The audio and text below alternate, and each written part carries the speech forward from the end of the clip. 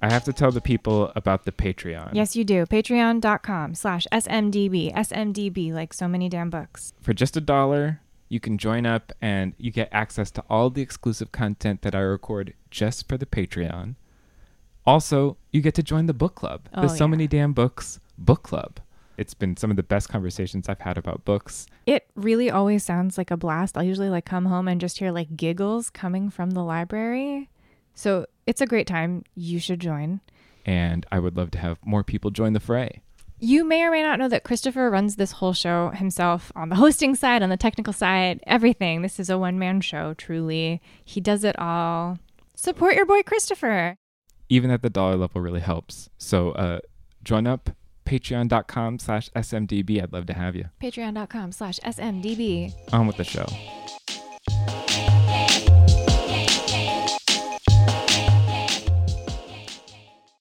I was watching these music videos and I was like, do kids these days like watch music videos and feel connected to like I remember watching like Nirvana, you know, when I was like in like 7th grade and being like, oh my God, like this is amazing, you know? I'm like really connecting with music, but it feels like the shit that they're churning out now is like, yeah, how does anyone have any sense of time period or like, you know, any connection to it? I don't know. Totally. Yeah. Time is collapsing. So many damn books. All right. Well, welcome to So Many Damn Books. I am Christopher. I'm Drew. And we have Rachel Lyon with us in the damn library today. Hello. Welcome, Hello. Rachel. Thank you. Thanks for having me. So excited to have you in the damn library to celebrate your debut novel, Self-Portrait with Boy. Yeah. So cool. Yeah. But before we get to your awesome book, let's talk about the drink that I made inspired by the book.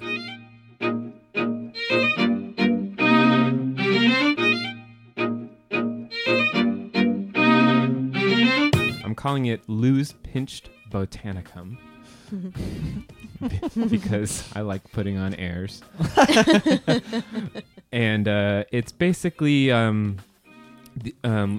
Lou, the main character of Self-Portrait with Boy. She works at an organic grocery store for most of the novel. And I just thought these are things that she could have stolen from her job, which she's often stealing things to eat from her job. In fact, it's part of her personal economy. It's like, okay, I can just steal everything I have to eat this week in order to continue living. Yeah. So this is mint, raspberry, blueberry, a little bit of powdered sugar, and cucumber. And what's it called? Muddled. Thank you. I muddled everything together. I feel muddled. And we just put seltzer. There's no alcohol in this one. This is a Beyond Booze concoction due to Drynuary, right? Yeah. That's because we were recording this in the first month of the year. First interview recorded this year too. So Indeed. Thank you for being the first one of the year. Kicking you off, but you know, time doesn't mean anything anymore. So Yeah. Time doesn't mean anything anymore. could be next year, could be last year. Anyway, so that's the drink. Lou's Pinched Botanicum. You guys can make your own with any sort of fruit that you steal or pay for. or pay for it.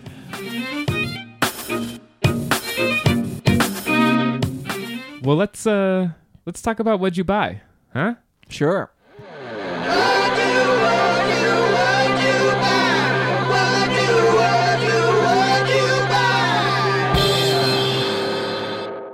Do you want to start? Okay. I'll go.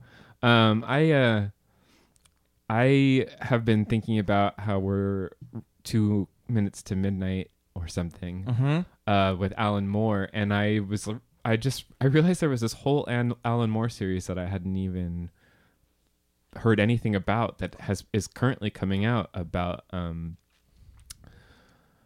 H.P. Lovecraft.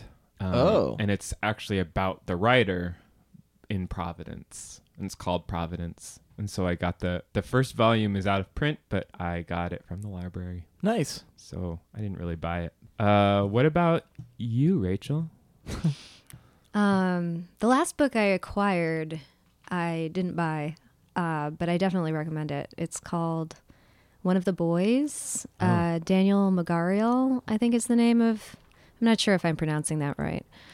I did a reading with him at KGB a couple weeks ago. Yeah, the Sunday before last. And beforehand, I had gone to my publisher to hang out with my editor and sign some books and whatever. And I mentioned I was reading with him, and she was like, "Oh, he's one of our authors," and gave me his book. I read it in I'm a slow reader. I read it in 2 days. Cool. It's really intense and very cool. It's about two young boys that grow up with a father who is an addict.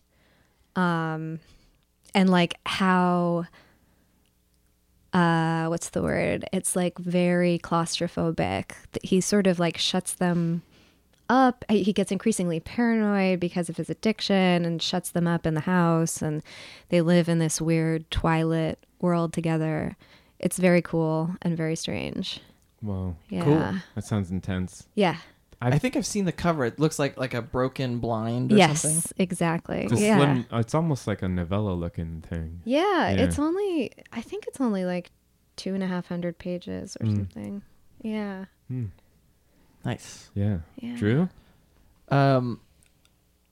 I learned recently that this year is Muriel Sparks' centennial. No kidding. Yeah, she would have been 100 years old. And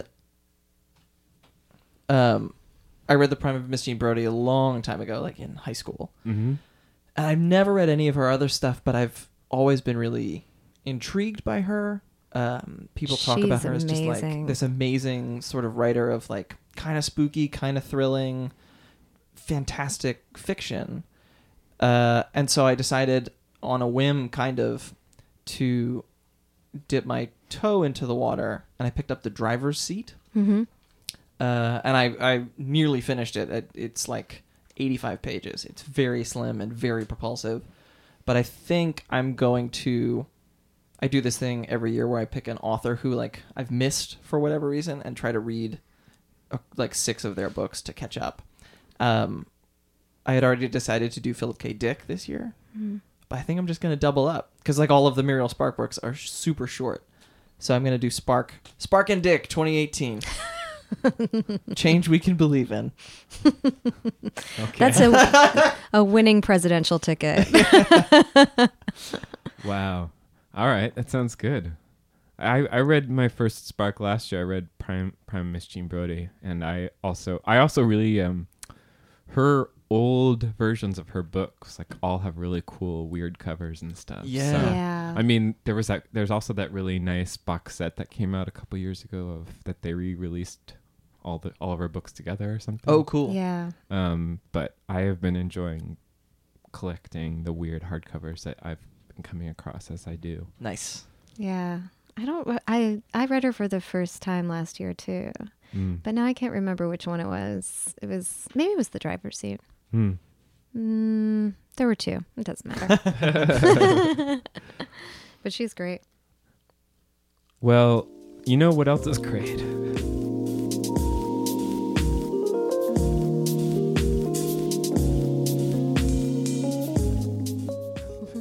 Nice. Excellent transition, my friend. Thank you. We do this semi-professional. Is your book. Yes. Self-Portrait with Boy. It's an incredible novel. Would you like to tell our listeners what it's about? Sure. It's about a photographer living in Dumbo, Brooklyn in 1990 to 91. She's 27. She's working, in a grocery store, as we said earlier. She's struggling to make ends meet, and she's taking a self-portrait a day. And on the 400th day of that project, she is taking a picture of herself in front of a window, and behind her, a boy falls past the window. And it turns out to be a really great picture. And she sort of wants to use it to advance her career. At the same time, though, she starts developing a close friendship with this boy's grieving mother. And so it turns into a kind of a ethical decision for her between art and friendship. Yeah. Loyalty and ambition. Yes. Yeah. I was curious about the 90s setting in particular. Did the novel come to you as a 90s novel, or did you start it like in the now and then decide, oh, it might be better to shift this back? Yeah, I think it definitely started as a 90s novel because I wanted to write about the Dumbo of the 90s, which disappeared so quickly, and was where I grew up. So I was there between the age of like 4 and 10, super formative years. Cool. Yeah. Between, I guess like 1988 or 87 and like, the mid 90s. Yeah.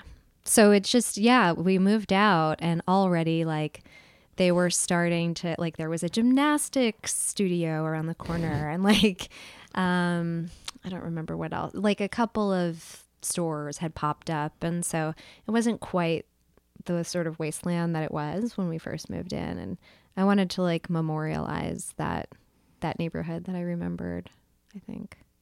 I don't think I've ever seen another story that captures that neighborhood at that time. Like, it doesn't even, now we know what Dumbo is, and I think of it and I have this image in my head of sort of like the shiny storefronts, powerhouse with the big windows and very expensive lofts.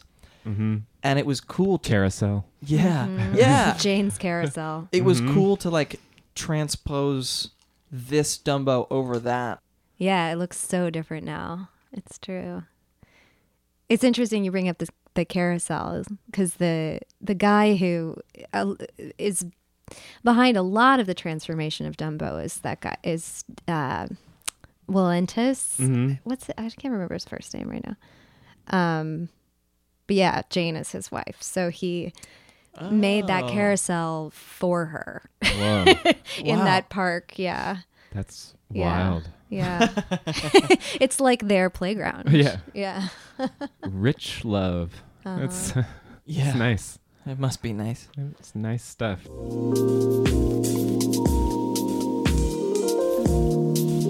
I guess in the Vanishing New York way, is there something like you miss a lot personally that you didn't get to quite put in the book? Or is it all there? Definitely it's not all there. Yeah. I mean, I actually sort of struggled. I semi-started this book. I mean, it was fits and starts, but I kind of started it before I went to grad school, which was 2009. So I think I started writing like little bits and pieces, drips and drabs in like 2008, 2009.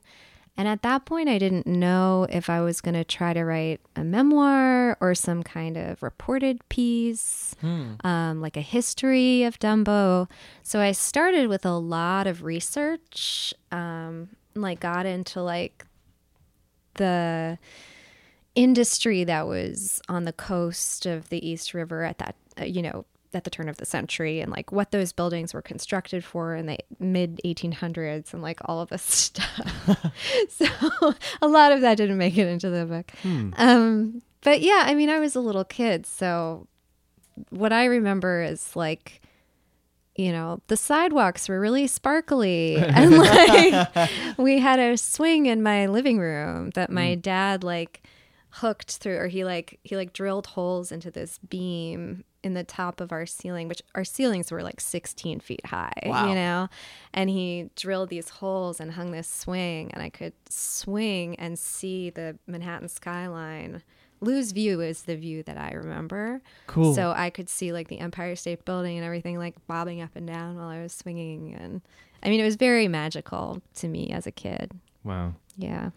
I mean, it also seemed like you researched, or you just know a lot personally about photography. Lou's a photographer. Do you want to talk about that research or that artistry?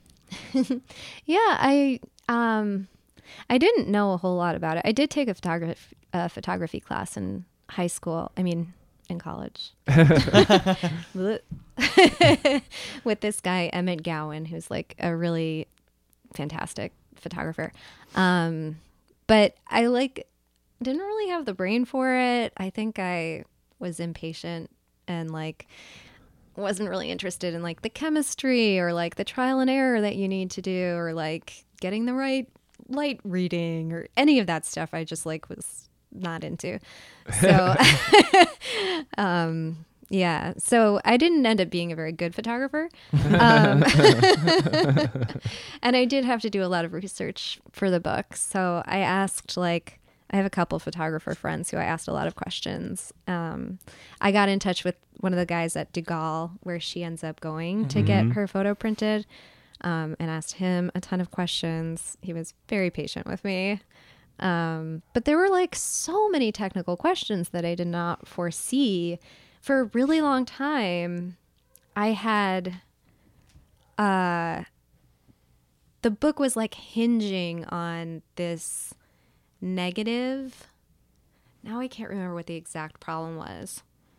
I think she made a print out of a slide or something, but you can't do that. You have to make a print out of a negative. Yeah. And I and my whole plot was hinging on this thing. I gave it to somebody to read, and they were and it was done. It was a finished copy of the first draft, I think it was. And they were that this doesn't work, right? This is very wrong factually. So I had a lot of help.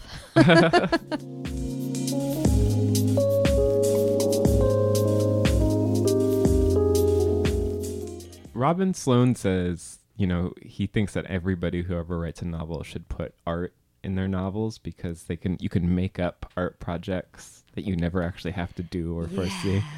I love and that. You did that. I mean, adding to the tradition of art in novels, it seems like you had a lot of fun there. Oh my God. Yes. So much fun. I love Yuri Rayner, who makes the clues. There's a character, for people who don't know, there's a character in the living in the building who makes these investigations kind of where he takes pictures in different places at different times and pins them to the wall with red yarn, the way that you see in detective movies or whatever, and calls them investigations, but they're all fictional. They're all he's seeing patterns that aren't actually there in the real world. And that was something that I was I really want to do that. That's a metaphor for writing, you have these landmarks that you go back to and that you find connections between. You have a scene in your mind oh, I know that at some point this character is going to drive up a wet highway. How am I going to get there? I know at some point they're going to sit down in a diner. How am I going to get there? So I feel the art projects were very much places that my mind wasn't allowed to go in the final product, but that I really liked. Yeah. I would definitely read the novel about that guy doing the investigations. I was this is cool. Yeah, definitely. Spin-off? There you go. Or just the same novel from his perspective. Yeah. Ooh. Yeah, that's interesting. It's I don't know, everybody's freaking out. Right.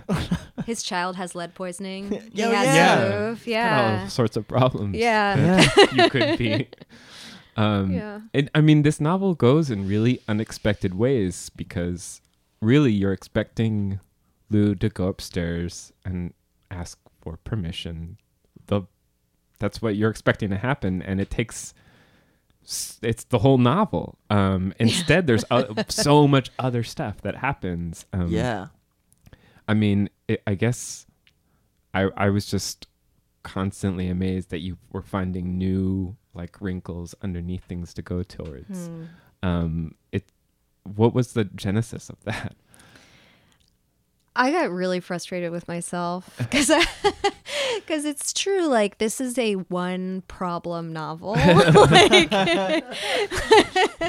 she either confesses and asks permission or she doesn't. And like working with that tension, you know, it was in the second draft that I realized that was going to be the overarching dramatic tension throughout. And I was like, how am I going to sustain that through a whole story? Like, that's not doable. I'm still not totally sure that I did it effectively, you know, but I think I had to work in all of these other, you know, subplots and things because otherwise it would have been a short story. You It know? never felt like you were going out of the way to be like, oh, and now she doesn't do it. Each time I was like, yeah, I can see that. Like, oh God, what an awkward. Yeah, I wouldn't. Oh, and she went back downstairs and like, yeah, I would have too. Of course. It's never like the sitcom thing either. If someone got like a, I don't know, a stain on their dress in their presence. So like, oh, they can't deal with another bit of bad news right now. Womp womp. The audience is like, no.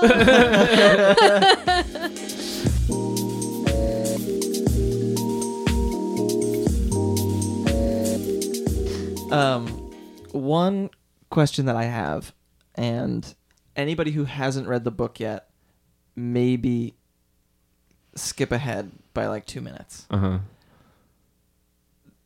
The fact that there's a ghost in this novel and that is nowhere. I loved that. Yeah. It was such a genuine surprise when I was like, wait a second. Yeah.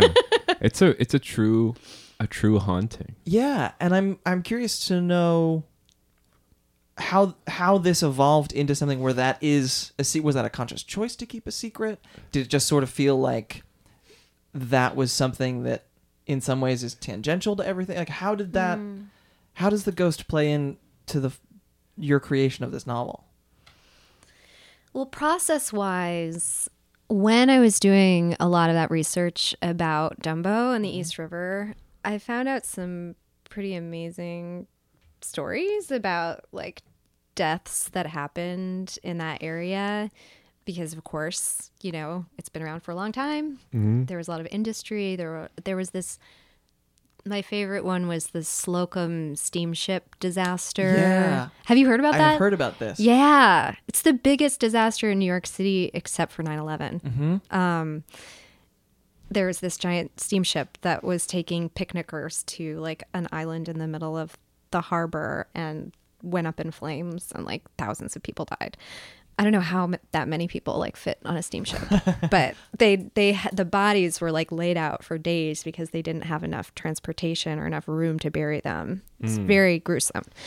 So anyway, stories like that started like sticking in my head, and I started thinking about like, I mean, I was already thinking about the idea of this boy who dies, and I was like, what if this boy was kind of like swimming around with all of these ghosts, you know, in the river and like in the air and like underwater, and like I just had this image of like the wind full of ghosts. Cool. So that was kind of where I started, and I wrote a lot of material from the ghost's point of view initially.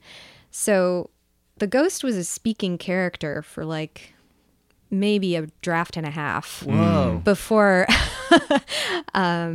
eventually I cut most of those sections out because they tonally like just didn't fit with the rest of it. And then in the end I rewrote the thing in Lou's voice, and Lou obviously can't get in the head of the ghost. So Right. then that was really off the table. So it was really a process of like, whose story is this? And it started as the ghost's story, and now it's not anymore. Wow. Cool. Do you personally believe in ghosts? No. Okay. But I do have ghost stories, and like a lot of my friends have ghost stories, and I feel like ghostly experiences like happen, you know? You So- have ghost stories of your own, and you don't believe in ghosts. Totally. Yeah. You know when like How does that work? you know when Lou is talking to Frankie in the end and like or towards the end, and she's like, do people believe in these moss maidens? And Frankie is like, it's not really like that. That's not really what legends are for. Like, I feel like we have these stories, and I could tell you like my ghost stories, but like looking back on it, do I think it happened? Kind of. Like, it happened in my head. Like, I don't believe that we're haunted by spirits all the time. But like, it's fun to have ghosts. Like, it's fun to live in a world where there are ghosts and like tell ghost stories together. And like, I don't know. All we have is like the minds that we live in, right? So Right. Man, I want to put you and Colin Dickey, who wrote this book Ghostland, that is exactly that about America and the way that like maybe ghosts aren't real. I kind of believe in them, but like not really. But he goes around the country and goes to spots where people are like this ghostly thing, and he's tracing why ghosts congregate in those places. cool. But like that, just that idea that you're talking about of like, yeah, I've had ghostly experiences, but I don't really believe in them. It's like that is such a fascinating pivot point to live in. Totally. Well, it's like where fiction lives, right? I mean, that's the whole thing about fiction, is that we're playing with the truth and reality and like our experiences. And like a lot of this is my own experience, but most of it isn't. But like, it's still true to me. Like, what does that mean for what's real and what's not real, right? Yeah. Yeah. That sounds like a great book, though. It's really cool. In case people are getting too spooked out, I wanted to just ask about this book's cover art in particular. Seems like a actual. I've never really seen this before. Of the art project that both art projects that she's doing in the book are sort of represented in the cover art. Yeah. And I was curious how you felt about like seeing this realized and what it was like. The cover art process. Yeah. I mean, I got really lucky. The art director at Scribner, Jaya Maselli, read the book, which I don't know. I know she knows about all of the books that she designs, but I met her briefly, and she said she read it and really liked it and just decided to take it on herself. So I guess she was inspired by the photo quilt that Lou is making, and she found this picture and she printed it out and literally stitched it together and photographed it. So yeah, that's real stitching there. Neat. Wow. Yeah. You can kind of, I'm just realizing that now, like as I look at the back, there's one loose stitch on the back where you sort of realize like, oh, this is real. Yeah. It's cool. I really like it. Have you gotten to see the real stitched one too? No. Oh. No, I didn't see that.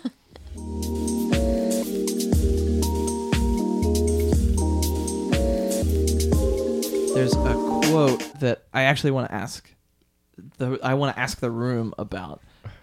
Lou goes back to spend some time with her dad as he's recovering, or trying to recover from cataract surgery, and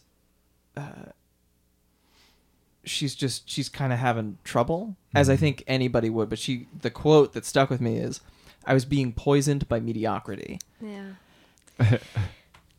That's interesting that you bring that scene up, because to me that's the saddest scene in the book. Oh yeah. Yeah. I mean, and it's a book about tragedy, so it's like particularly sad. But yeah, I mean, I do think, I don't know about artists specifically so much as just all of us, you know, eventually have to break away from our parents and define ourselves separately. I don't know. Every now and then you find a adult who still like worships their parents, but it's a weird thing when you do see it, you know? Yeah, I was thinking a lot about like people that I know who came to New York to make a creative life, and, you know, how they feel when they go home and like have to sort of code switch between like art speak, intellectual speak, whatever the New York speech pattern is that they've like adopted, and like the way that they spoke growing up. I might be one of those people that you just called out for being weird. Well, hang on, but do you... I'm so sorry. Do you, like... I wouldn't say worship. But do you feel like you get work done when you go to see your I don't parents? ever get any work done in my life. That's fair. Okay. You read more than anyone else I've ever met, except for you. So yeah, it's never cutting into the work that I was not doing before. It's just I'm not doing work somewhere else. And actually, my parents have a really weird, like, idiosyncratic library that has actually helped kickstart some ideas and things that I never would have had in the past. Oh. And so I think, if I find my parents' home to be a really strange, like, out of time place. So I get that feeling, that out of time feeling for sure. But I don't feel plagued by mediocrity there. Thank goodness, because it seems really depressing to feel that when you go home. Yeah. I have to say for the record that I don't feel that way about my parents either. Okay. They have a pretty cool space with Yeah. like lots of books and art and Are they artists? good conversation. My mom's an artist. Mhm. Yeah, my dad he writes about art and he edits books and Wow, Oh, Yeah. cool. nice. yeah. So you're in the family business. Yeah. I'm like the perfect mix of the two of them. It's very strange. Or it's exactly how Yeah, I was gonna say, scientifically, it's a perfect. that's how that That's should how have it should probably come out. works. Yeah. I think that's what we learned with the genome thing. and Right. The Punnett squares. Yes. Yeah. Yeah.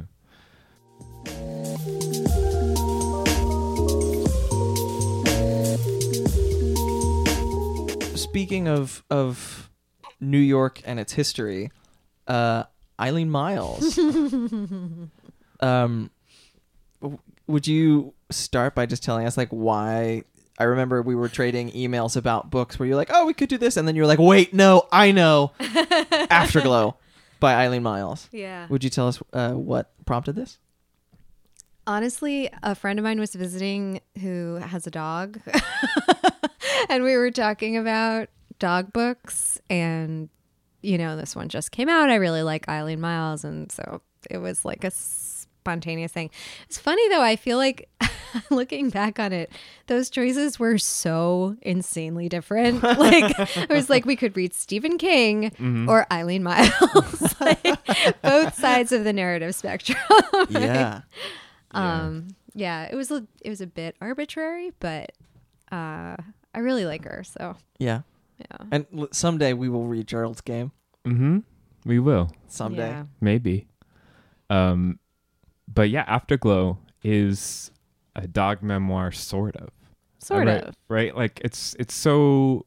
It seems like she was writing out, like, exercising the worst parts of her dog ownership a lot of the time. She spends most of the time with Rosie as an elderly dog, like the last couple years of her life. Not really talking. There's a couple little sections about younger Rosie, and then there's also a lot of the book that has nothing to do with dogs at all. Yeah. Which was, there's just a million experiments in this book, right? Yeah. Yeah. I found a quote before I had picked up the book. I was just reading the New York Times review, and they quoted some British publication called the White Review that I've never heard of. But Eileen had done an interview and mentioned that this is more fictional than any other book she thinks that she's written. And I was like, interesting. And as I read it, because there are these wacky formal experiments. There's like a talk show where Rosie's on it with puppets, which is hilarious and like borderline nightmare inducing. Yeah. The book opens with Eileen coming back to her apartment with Rosie, and there's like a letter from Rosie's lawyer. Yeah. And Eileen's like, what the hell is this? And Rosie's just kind of like, Wait, so was that not supposed to be real? Like that she didn't actually get that a weird fake letter? I think she addresses that in the book. Right. at some point she admits, or I don't know if it's in her I mean, that's the other thing about the book, is that there's so many different voices being Right. used. Yeah. There's Rosie as Rosie, there's Eileen as Rosie, there's Rosie as Eileen, there's Rosie as God and Eileen as a prophet. There's like both genders of both of them. Eileen as Jethro. It's like, it's just so, there's so many different. The harmonica, Bogene. Oh, yeah. Harmonica. Uh-huh. Right. So I don't remember what voice it is, but at some point she does say that letter was fictional. Yeah. I mean, which experiment worked best for you guys? Because there are so many, and some work and some don't. Yeah, I mean, I'm a little too conservative for Eileen Myles, really. You know, they're like, I think I liked maybe 60% of this book. Like 40% of it, I was like, what the fuck is going on? You know, like, what have I done to these guys? But yeah, I mean, I really loved the like straight ahead narrative stuff, and like particularly the stuff about Rosie dying at the beginning, when she's actually dying in the vet's office. Oh was my just, God. like, heartbreaking, like brought me to tears. And then the end, when they're walking on the beach to like scatter Rosie's ashes in the ocean. Again, I was like, oh God, it's really hard. Yeah. Yeah. I think that, the most straight ahead dog writing, where she was talking about taking Rosie to the beach another couple of times, it's the only time you ever really see Rosie young. Yeah. Those were my favorite parts too, because it's there. I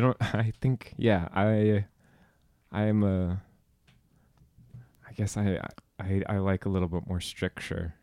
Yeah. To my memoir experience. There's something. Yeah. I mean, I think this book was done unkindness by being called a dog memoir, as that being its subtitle, because I don't think that that's really a good sort of indicator of what all is going on here. Totally. Well, yeah, there are these moments that I'm with you, Rachel. I like probably 60, maybe 65% of the book where I was into it, and then 35, 40% where I was just like, what? Yeah. Like, she includes some talk that she gave twice in the span of like 10 years about foam. And I was like, what the hell does this have to do with the dog? And then, foam is everything. She connects all of it later. But there were these moments of personal narrative reflection tied in. But the way that it works for me as a dog memoir is that I think this was her processing her grief, even though it is years later. Yeah. And I think that's what worked best for me, is anytime I had a moment of like, what? Just be like, grief takes all forms.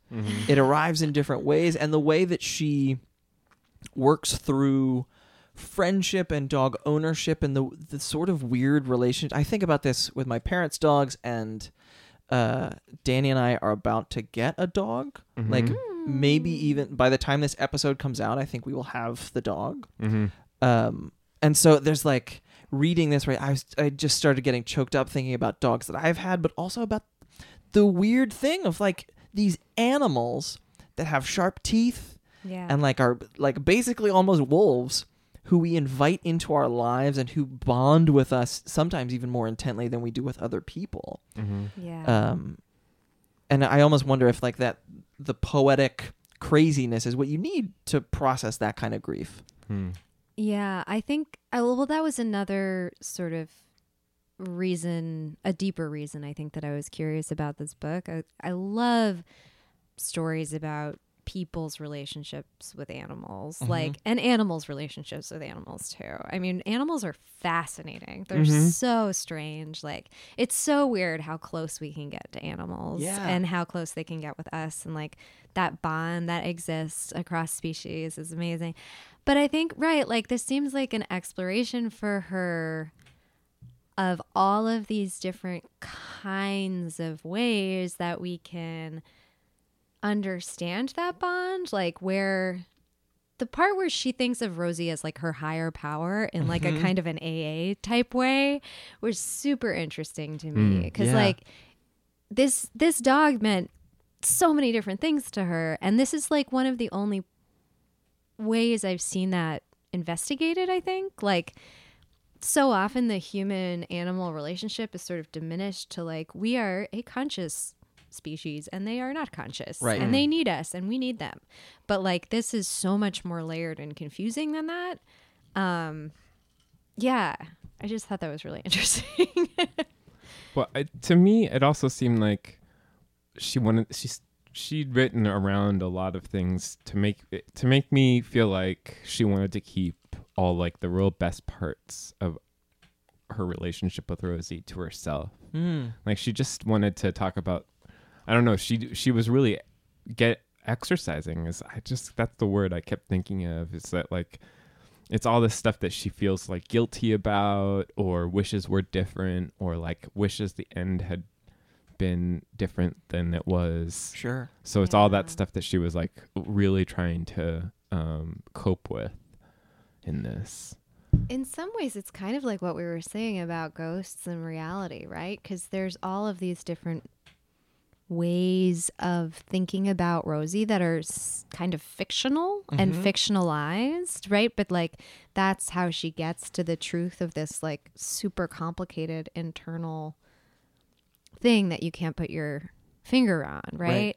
And the dog like ultimately represents like a speechless kind of communication, and like Eileen Myles is this like super verbose poet whose like whole commerce is about language, right? So like here's this dog like teaching her how to communicate without language, and there's something kind of holy about that. But like you can see her like over and over getting stuck in that problem of language.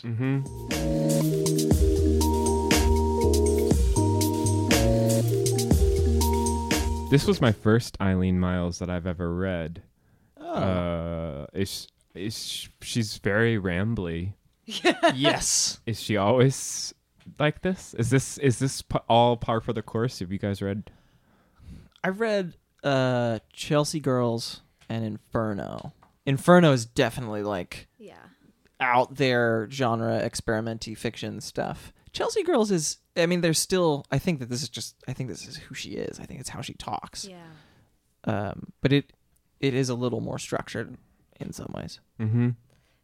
Yeah, I mean, I'm mostly familiar with her from her poetry. I saw her speak at AWP a few years ago. I think it was in DC. Yeah, I think it was one of the years it was in DC, and she was at this like music venue, like this gorgeous music hall with like tons of space and like 2 bars, one upstairs and one downstairs, and this big like stage, and the place was fucking packed. Like all of these writers showed up, and she came out on the stage, and it was like chaos. Like everyone was like, yeah, Eileen Myles. Like she's such a fucking rock star. It was so strange. Wow. And really great. Like I've never seen a poet like that before, but she's like celebrity poet. So I don't know. She has that like the last of like the New York iconoclast thing. Yeah.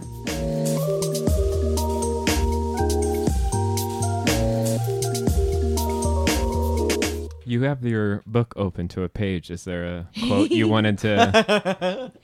Yeah, I mean, while I was struggling through some of the more rambly passages here, I like realized I had this like kind of like stoner moment of like, oh, like I get what she's doing, which I don't know if this is correct or not, but I feel like in some ways, like the foam, this like metaphor of the foam that keeps coming back, which like kind of was annoying me for a while. It's like, what are you talking about with this foam?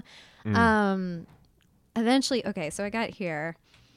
She's in this like AA meeting, I assume. She's calling it the group, but I think that's what it is, right? Yeah, I think so. And she's been sitting there thinking about like what she's gonna say. Like somebody else is qualifying, and she's sitting there being like, you know, I was, as usual, deep in my process of sculpting a moving response to the speaker, up in my head like a depressed lighthouse keeper in cool sneakers, angling to ever so carefully slip my own sentiments up over the speaker's story like an invisible mask through which my wisdom could slyly enter a giant face and take over the room. So in other words, she's just like thinking about what she's going to say and not listening. And then when she finally does speak, all she can say is like that she's afraid that Rosie might have pooped on the floor, and everyone laughs, you know, which like, right. Like, I feel like that's like the whole, to me, the takeaway from the book is like, there's just a bunch of shit in the world, and like, it's overwhelming, and you sort of have to pick and choose what to listen to. And like, that becomes your meaning. Yeah. Well, there you go. I'm happy to like be one of those people who like, yeah, if I have to pick and choose what I'm going to listen to, I'm going to listen to my dog. Yeah. They're more interesting than 90% of the other shit I'm going to end up listening to. Yeah.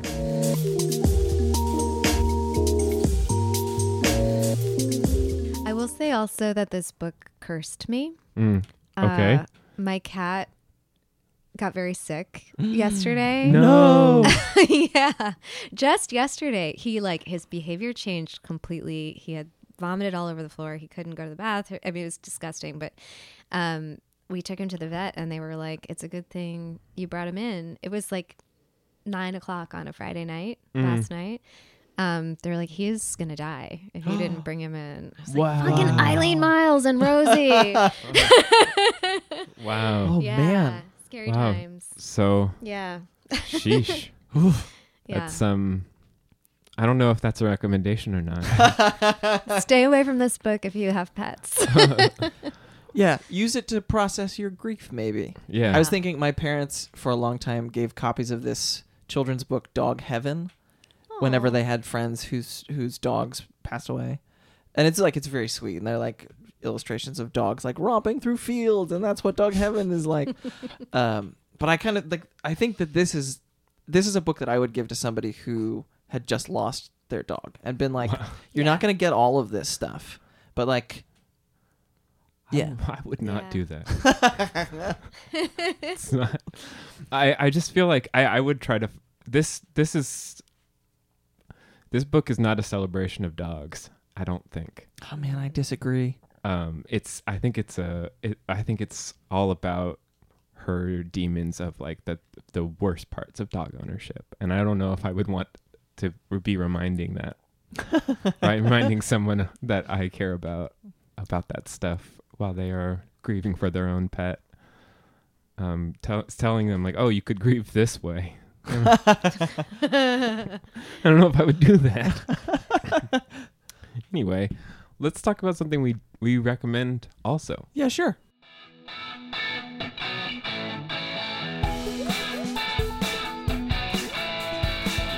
We read some pretty cool books. We recommend you take a look. Yeah. You want to start, Drew? I will. I have two. One is a book. One is something more broad. Okay. The book is another photography book, kind of. Lydia Yuknovich's The Small Backs of Children. She's good. Oh my God, is she I good? love her. That book, I read that book immediately after finishing Self-Portrait, because it had been on my shelf for a while, and I was like, I want to read another photography book. And it just, that book about art and artists, and oh my God. The baseline is like, there's a woman in a sort of Central Europe war zone. She takes this photograph of this child sort of escaping a bomb blast, wins the Pulitzer, all of this stuff. But then it spins out, and there's like a writer who the photographer used to be in a relationship with, and her husband is a painter. And they basically all set up this it's not a heist, but they like decide they're going to go find this girl and save her and bring her to the States. Wow. And it's crazy, crazy, crazy good. Is it all fiction? Mm-hmm. Well, I think so. The writer has lots of similarities, as far as I can tell, to the author. But whether or not that's like whether or not that actually means it's, I don't know. I'm always conscious of like, just because an author writes a character who's like them doesn't mean it's them. But I also couldn't not be like, this writer lives in Portland. Interesting. But the other thing I want to recommend is just the collected works of Ursula K. Le Guin. This is the first episode. She just passed away like not even a week before we recorded this episode. And just, if you haven't read any of her stuff, there's no better time than the present. Yeah. Rachel, would you like to recommend something? Yeah. One thing that I want to recommend is recommendations in general. So I've been starting my creative writing classes that I teach with recommendations every week, and it is so fun. Like, it's such a good way to get people talking, like, and you really get some insight into who people are from what they recommend. It brings the group together. It gets, conversation going. And then at the end of an 8-week class, we have like a list of whatever it is, 80 things that have been recommended. Cool. It's really fun. Yeah. I've been wanting to collect them and like make something out of them, but I haven't figured out what to do yet. Speaking of Lydia Yuknovich, a friend of mine won a contest that she was judging, that Lydia was judging, through Core Press. That's Kore. And her book is coming out in March. It's called Refuge, and it's all about, it's kind of an experimental memoir that has to do with her work with refugees in different parts of the country.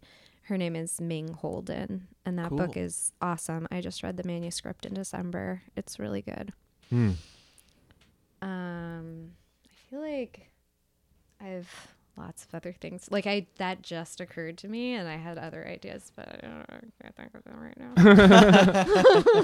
No, it's definitely something that's happened to me. Of like, I'll be introduced as someone who has a book podcast, and they'll be like, "Oh, cool! Like, what books have you read recently?" And it's my brain just deletes all the books that I've read recently. It's like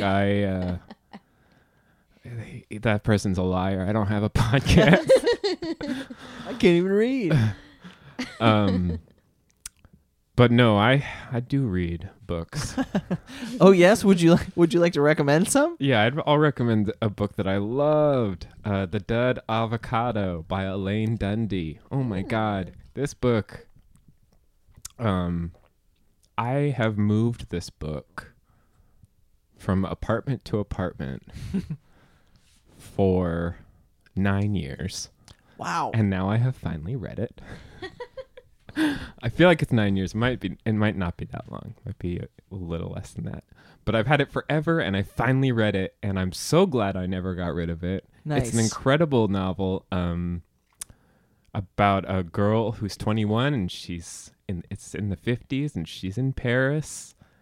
And it's just, I don't know, it's so interesting, especially in the current moment.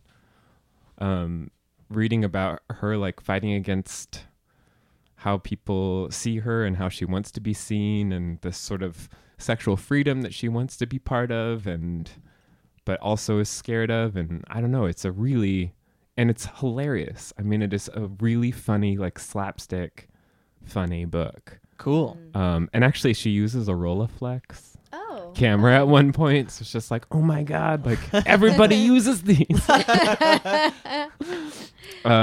Yeah, it was so much fun, and I want to read some more Elaine Dundee now because that was awesome. Yeah. There's got to be more. Cool.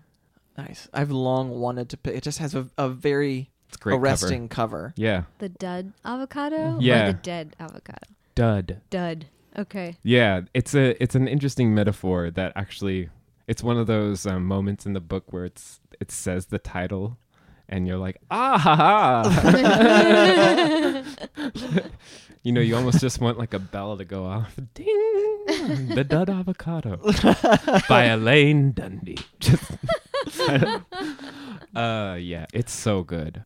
Oh, I have 2 more recommendations. Nice. Okay, yeah. Yeah. You just reminded me when you did the ding. I was like, Okay. what does that remind me of? It reminds me of a web series called Catherine. Have you ever seen this? No. Oh my God, you guys. It's Jenny Slate, but like years ago. And it's all, it's kind of about an office. It's just done in this super weird tone where like everyone kind of talks to each other very earnestly. The main character is played by Jenny Slate and her name is Catherine, and she wears these like dresses that look like 1992, like, you know, flower print and stuff, and she goes to work in an office. Each episode is like 15 minutes long. They're super fucking strange. They're like kind of like if Twin Peaks was like inhaled a bunch of helium or something. Like it's like I'm light sold. Twin Peaks. Yeah, it's really good. It's really strange and really good. And then the other one is another web series called Womanhood. Have you seen that one?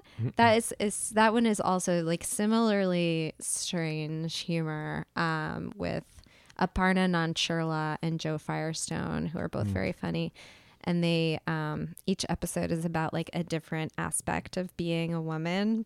They're kind of like not true though, or like I can't explain it. Anyway, I just highly recommend.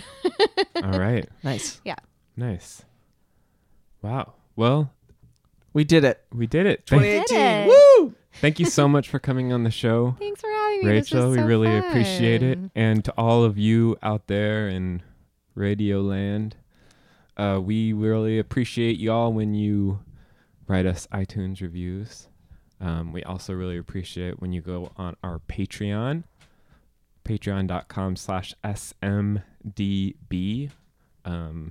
We have different levels that you can support us if you'd like and contribute, or you can just keep listening to the show, Yeah. downloading it every time and listening to it and thinking, wow, those guys are smart and they have the coolest guests on in the whole world, and I buy all those books.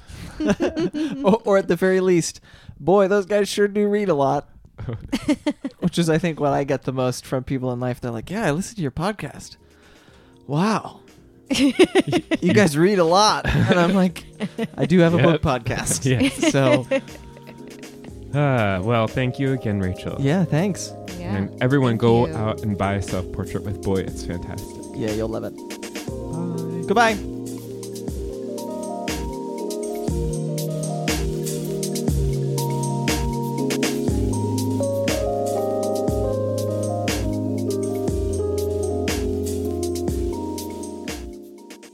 Where they're just like reading books and they're like, I Have Great Expectations by Charles Dickens. What? What are you talking about? I don't know. It's funny in my head. It's not so funny out here with you people. Where's my dog?